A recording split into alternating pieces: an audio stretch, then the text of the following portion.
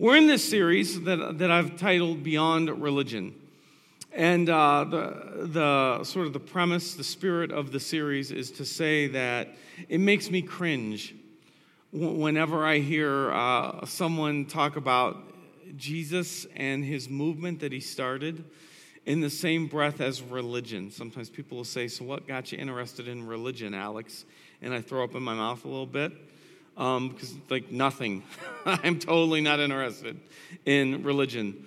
And I think what you see is that this thing that Jesus came to start is so much bigger than religion and some of the things that we associate with religion. And so what we're doing really through this series is we're looking through the book of Acts, which is, if you're brand new to the Bible, the book of Acts was the history book of the early church. It's sort of the chronicles of the adventures of the first followers of Jesus and how they started the church. And I think what we'll see is that this was not a religion that they started. So this morning, I want to talk about authenticity, I want to talk about hypocrisy, and I want to talk about how this thing that the early Christians began was way too real to be categorized as a religion. Because when I think about religion, I think about, it's often associated with hypocrisy and fakeness and all that. So we're going to talk about all that today, including 3 of the strangest stories in the book of Acts. And if you ever set out, and I hope you do this,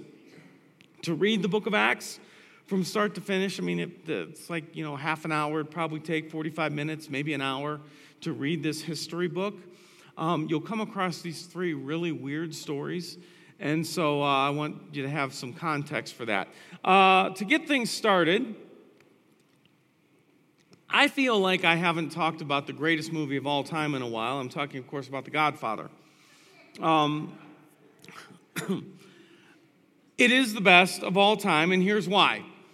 One of the things that I appreciate about the Godfather trilogy is that it's not preachy, but he simply lets you observe the lifestyle and draw your own conclusions. Let me give you an example.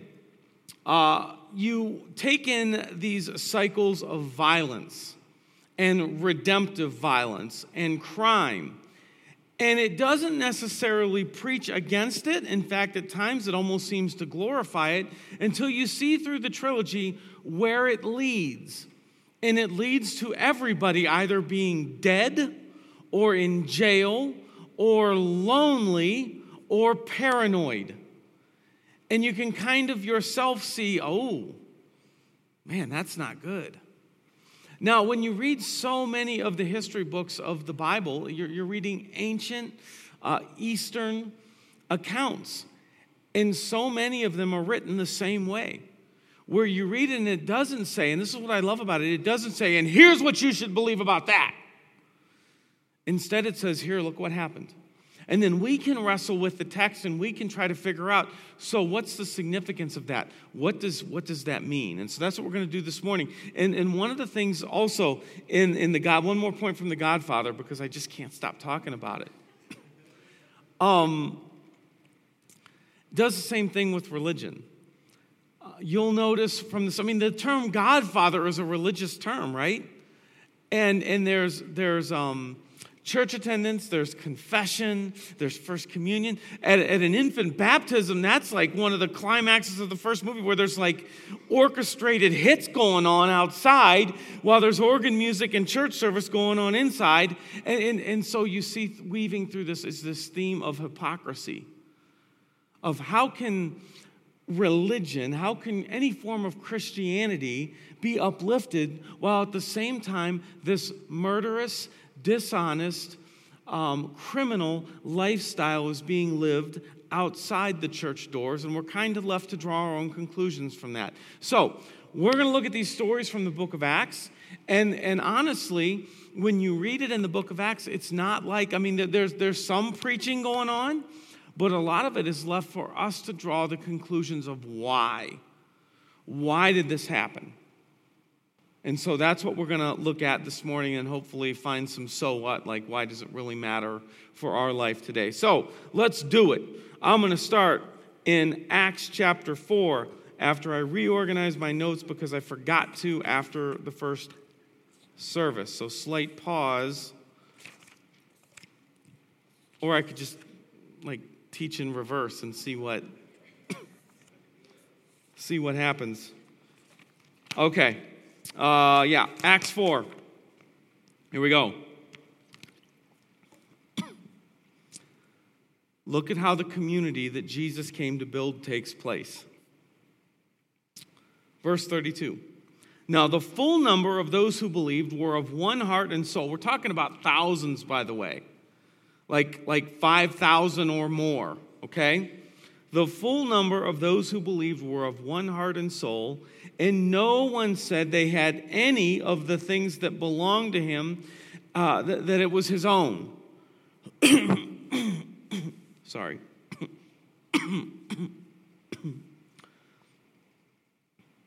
It's a mixture of pollen and baseball field dust, just like a cocktail now in my sinus cavities, in case you wanted the picture of that. But they had everything in common. They had everything. Thousands of people had everything in common. This is what Jesus is building. Thousands of people had everything in common, and with great power, the apostles were the closest people who followed Jesus, and then after his resurrection and ascension, he commissioned them to go and continue on to build. They were the leaders of the church, the apostles. They were giving their testimony to the resurrection of the Lord Jesus, and great grace was upon them all. And so there was not a needy person among them. There was not 5,000, all different walks of life. There was not a needy person among them.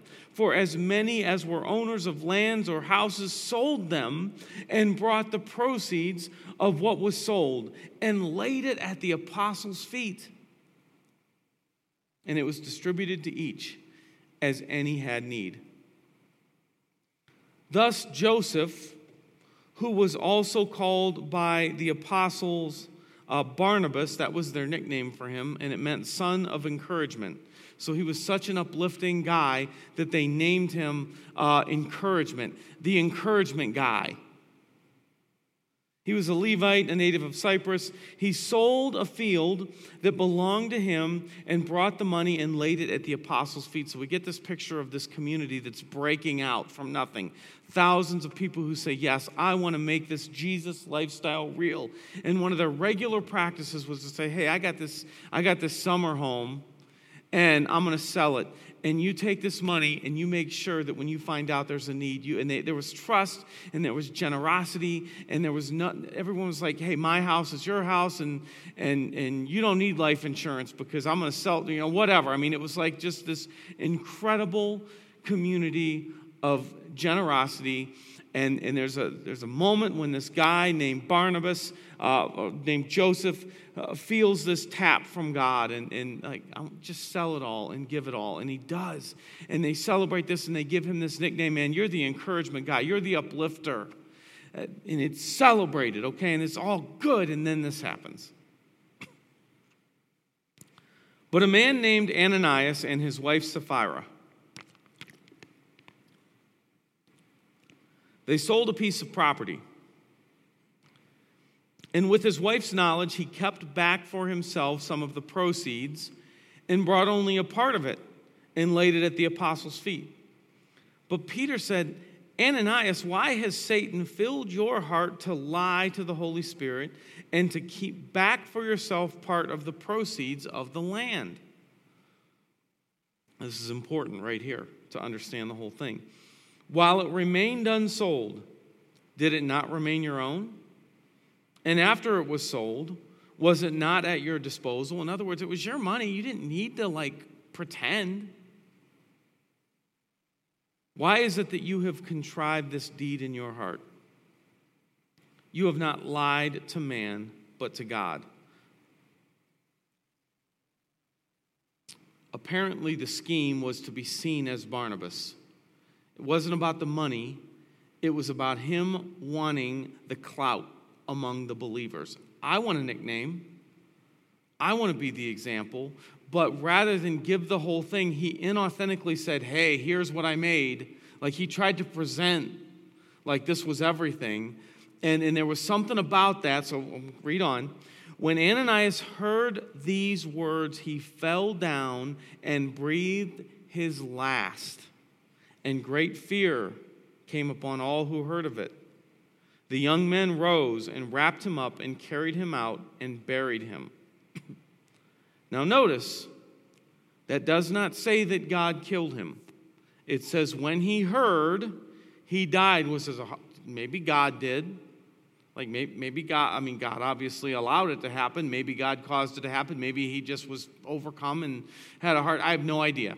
No idea. We don't know. We can only speculate. Now, after an interval of about 3 hours, his wife came in, not knowing what had happened. And Peter said to her, tell me whether you sold the land for so much. In other words, like, was this the full amount of what you sold? And again, now nothing said she had to bring that whole thing in. He's just exploiting the fact that they're trying to look like this, even though that wasn't where they really were or what they really did. And she said, yes, for so much. In other words, yeah, this is the whole amount. But Peter said to her, how is it that you have agreed together to test the Spirit of the Lord? Behold, the feet of those who have buried your husband are at the door, and they will carry you out. And immediately she fell down at his feet and breathed her last. When the young men came in, they found her dead. They had just got done digging the hole and burying Ananias. They come in, they see her dead. They're like, Peter, come on, you're killing us. There was a pun, and I didn't even intend it. And they carried her out and buried her beside her husband. And great fear came upon the whole church and upon all who heard these things. Now, we'll get back to this in a little bit. And also notice it doesn't say that God killed her. It says that Peter spoke. Now, my theory, and this totally, take this for what it's worth, Jesus had given Peter authority.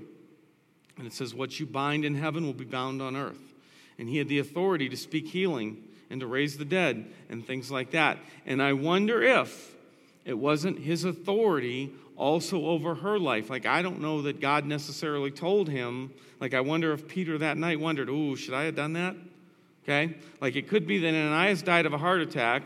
Peter did his own thing, and now they're both dead. I don't know. Doesn't tell us. We can only speculate. Okay? Regardless, there was a problem with the idea of posing like you had done this great and generous thing when really you had only done this generous thing. The problem was inauthenticity. We'll get to that in a minute.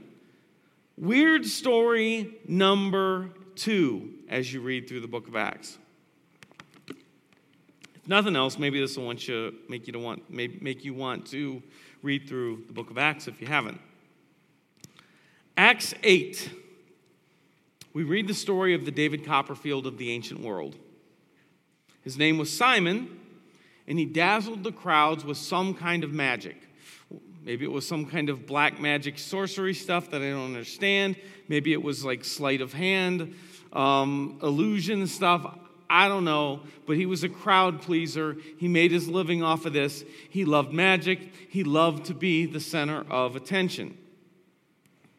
Well, Simon himself is dazzled by the miracles he sees the apostles doing. The Bible says that they could put their hands on people and the miraculous would sort of just happen around that. And it doesn't really describe what that miraculous is all the time, but somehow there's some Holy Spirit stuff going on through this, and it's supernatural, and here's what we read. And God was, wrong place, 18, verse 18. Now, when Simon saw that the Spirit was given through the laying on of the apostles' hands, he offered them money, saying, give me this power also, so that anyone on whom I lay my hands may receive the Holy Spirit. But Peter said to him, may your silver perish with you, because you thought you could obtain the gift of God with money. You have neither part nor lot in this matter, for your heart is not right before God. Repent, therefore, of this wickedness of yours, and pray to the Lord that, if possible, the intent of your heart may be forgiven you. For I see that you are in the gall of bitterness and in the bond of iniquity.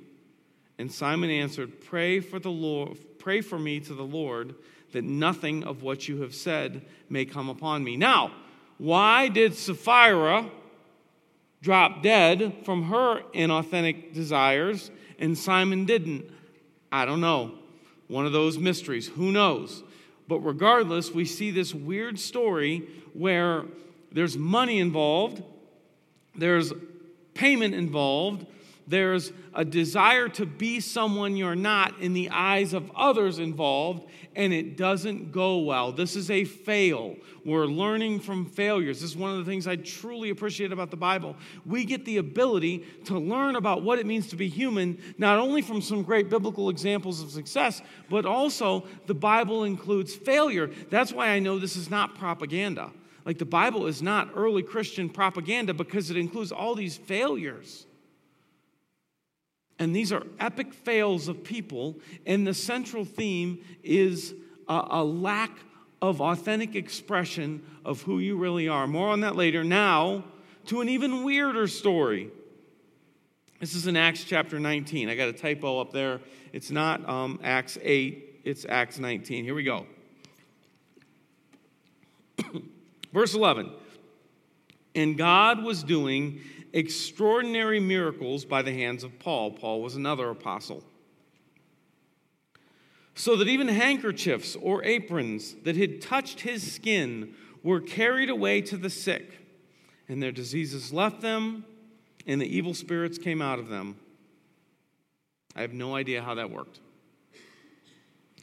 Then some of the itinerant Jewish exorcists, for some reason I think that's funny, the itinerant Jewish exorcists, that's a thing, undertook to invoke the name of the Lord Jesus over those who had evil spirits. Now, I don't know how exorcism works. I've never understood it. I don't know why apparently people from different religions back then could do this thing. Never really aspired to any of that. Never went for the exorcist license.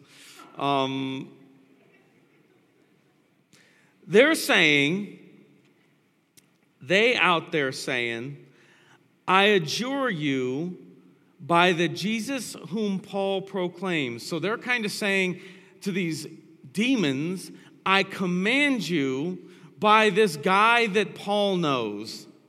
Because they see that kind of thing working for the apostles. So they're just trying the magic words out. 7 sons of a Jewish high priest named Sceva were doing this, but the evil spirit answered them. Jesus I know, and Paul I recognize, but who are you? Now, I would have loved to have seen their faces when that kind of a thing comes out. And the man in whom was the evil spirit leaped on them, mastered all of them, and overpowered them, so they fled out of the house naked and wounded. Now, again, that's just what we get. It's like, Luke is talking about these stories. He has so many to choose from, and he says, and then there was this time where they ran out of the house naked and bleeding. And then there was this time, and all we see here is this crazy story where, again, someone is trying to be someone that they are not. And it doesn't go well. So we see this theme.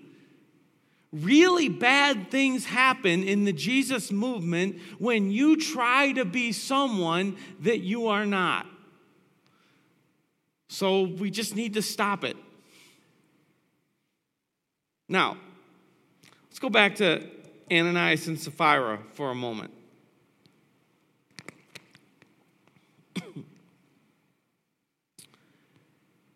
Is hypocrisy a problem today in the church throughout the country? I'd say yes. Like, do you know, anybody here know of somebody who refuses to set foot in a church because of the hypocrisy they've observed, present or past? I certainly do.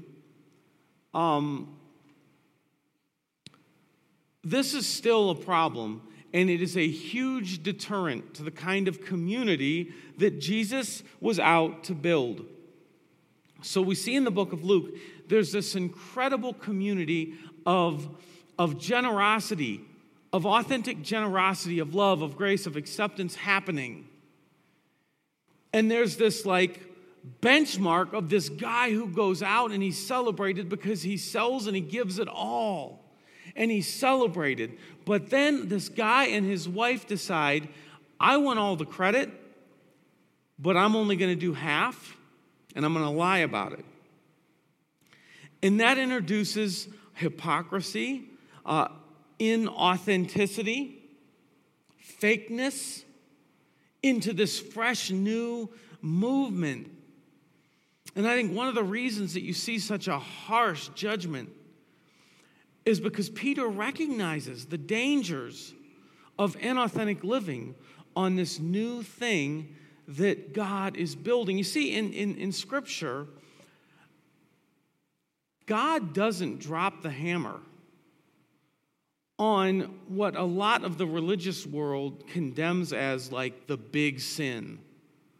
Like when you look categorically at Jesus' ministry, there is free and loving and gracious interaction between Jesus and prostitutes, or between Jesus and people battling all kinds of addictions. Like I have friends who say, and I hear this actually quite a bit, we'll be talking, some mutual friend that has a mutual friend. They're like, oh, hey, this is Bob, and this is Alex. He's a pastor, so watch your language.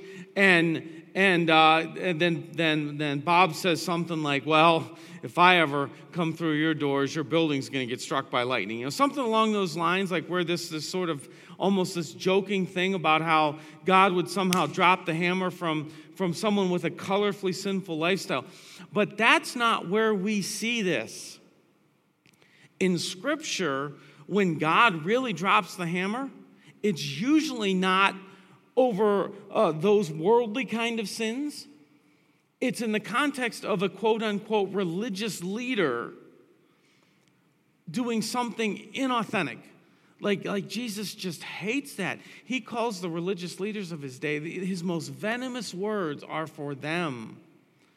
Snakes, calls them vipers, calls them whitewashed tombs. Hypocrites, fools. Like that's not the kind of language Jesus uses for recovering prostitutes or for embezzlers. So when I look and when I see this sin cost Ananias and Sapphira their life, and that's not typical in the book of Acts. And my take on that is that whether it was wholly an act of God or whether it was Peter with his apostolic authority, I think that Luke includes that right after he says, and notice the progression here, there's this amazing, generous community breaking out where everybody has everything in common and needs are being met, and then this happened. And I think we can see the contrast because that was something that was such a threat to the former. Like inauthentic expression was such a threat to what God was doing in this generous and authentic community that great fear broke out.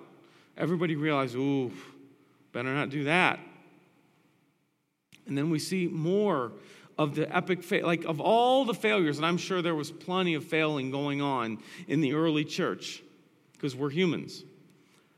The accounts that make it in, that are the strangest in the book of Acts, have to do with someone projecting to be someone they are not. So whenever you see that in the church, realize that this is something that God has fought against since the start of the movement, because that is not what this movement is about. Authenticity. Okay, a few thoughts on how we could apply this stuff to our life. Number one, don't talk to demons.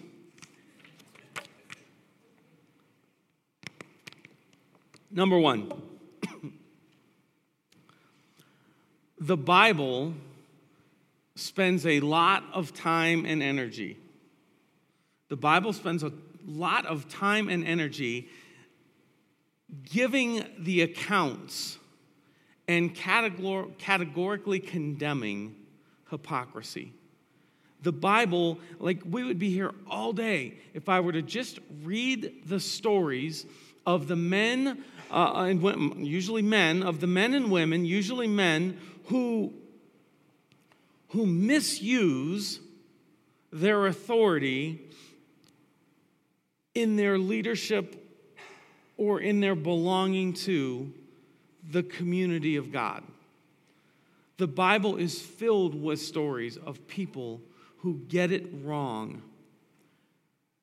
The Bible itself spends a lot of time showing this is what happens when you try to be something that you're not. This is how dangerous it is when you act like you're here and you're really here. So the next time, maybe this is you. Maybe you struggle with the trustworthiness of Scripture because you see the hypocrisy in the church. Maybe the person you work with struggles with the authority of Scripture or the value in the community of Jesus because of the hypocrisy they see. Realize this is not an indictment against the Bible. The Bible agrees. Yes, that's a problem. If you hate hypocrisy, you probably could have written the Bible. It's not an indictment against Scripture. It affirms Scripture because Scripture spends a lot of time and energy saying, stop. Stop it. Stop trying to be something you're not.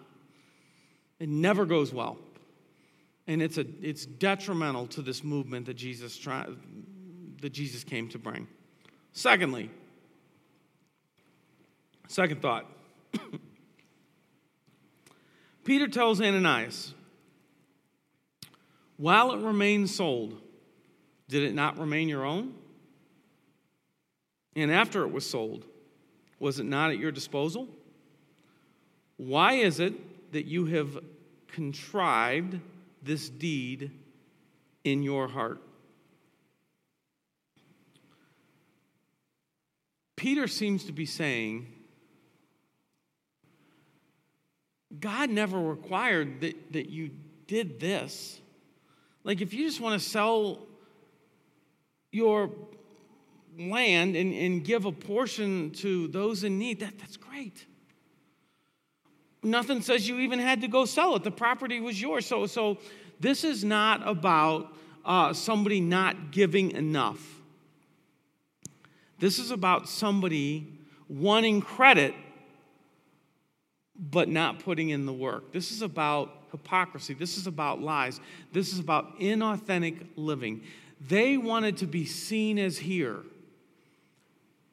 and they were willing to do something inauthentic to get there. That's what the story is about, because I think one of the great dangers of what they did is it almost paves the way to perfectionism. And this is not a perfectionist movement.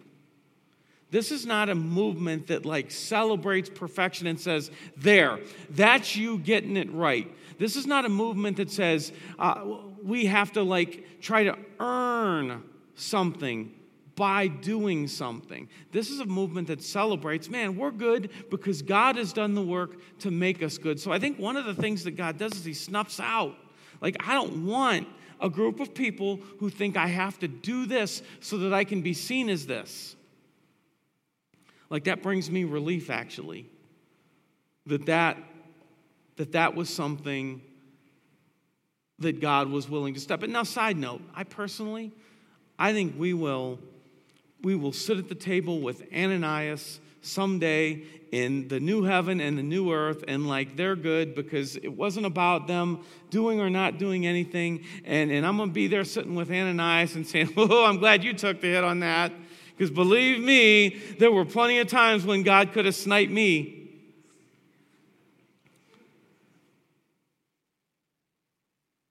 They took the fall so that we could clearly see this is not what it's about. And I think the danger, one of the great dangers, was that there's no reason to think I got to be seen as here. Not in this movement.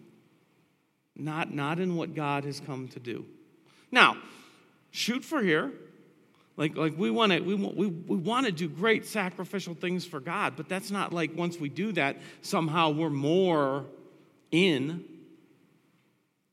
And that brings me to the third point that you can see kind of in the exorcist thing, but it's certainly there in all that.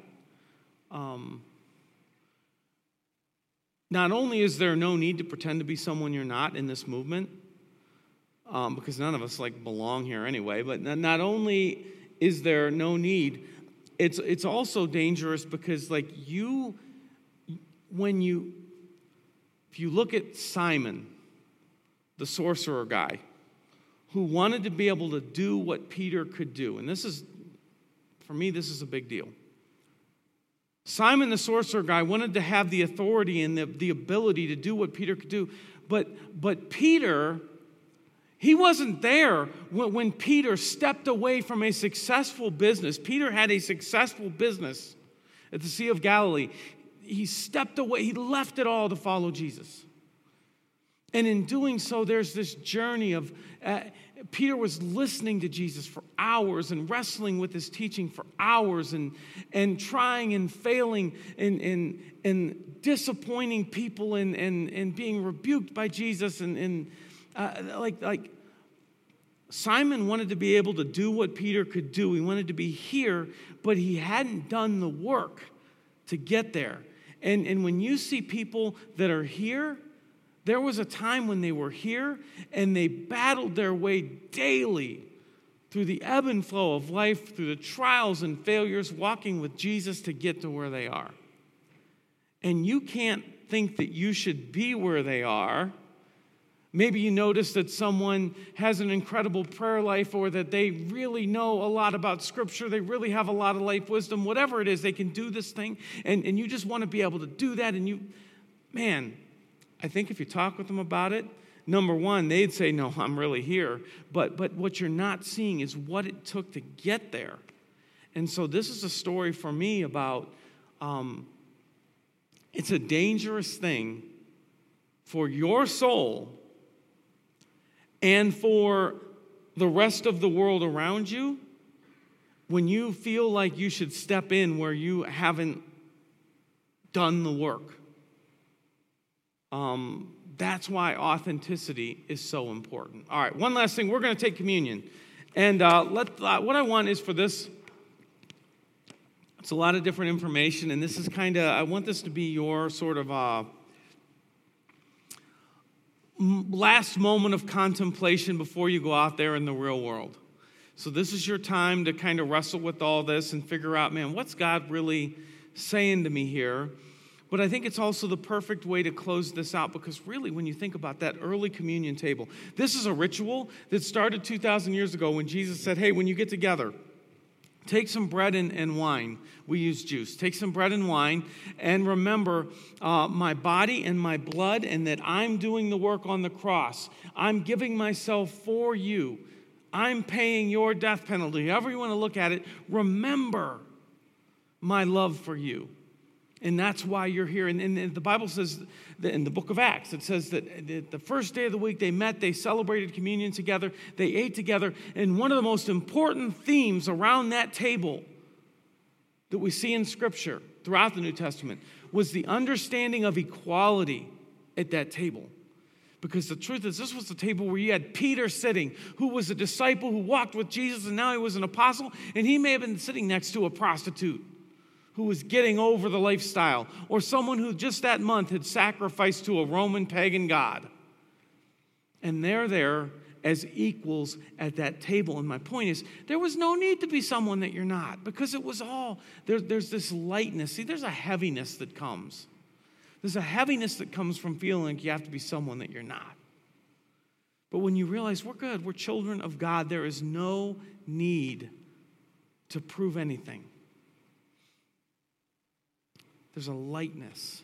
And so what I want to just suggest that you do is sit at this symbolic table with, let that lightness come over you. Just let this be a light moment of like inner celebration that we're good as we are because God loves us as we are, and there's no need to be anything other than fallen human beings saved by God, doing our best to be a part of this generous movement, but 100% authentic. There's no need for anything other than that.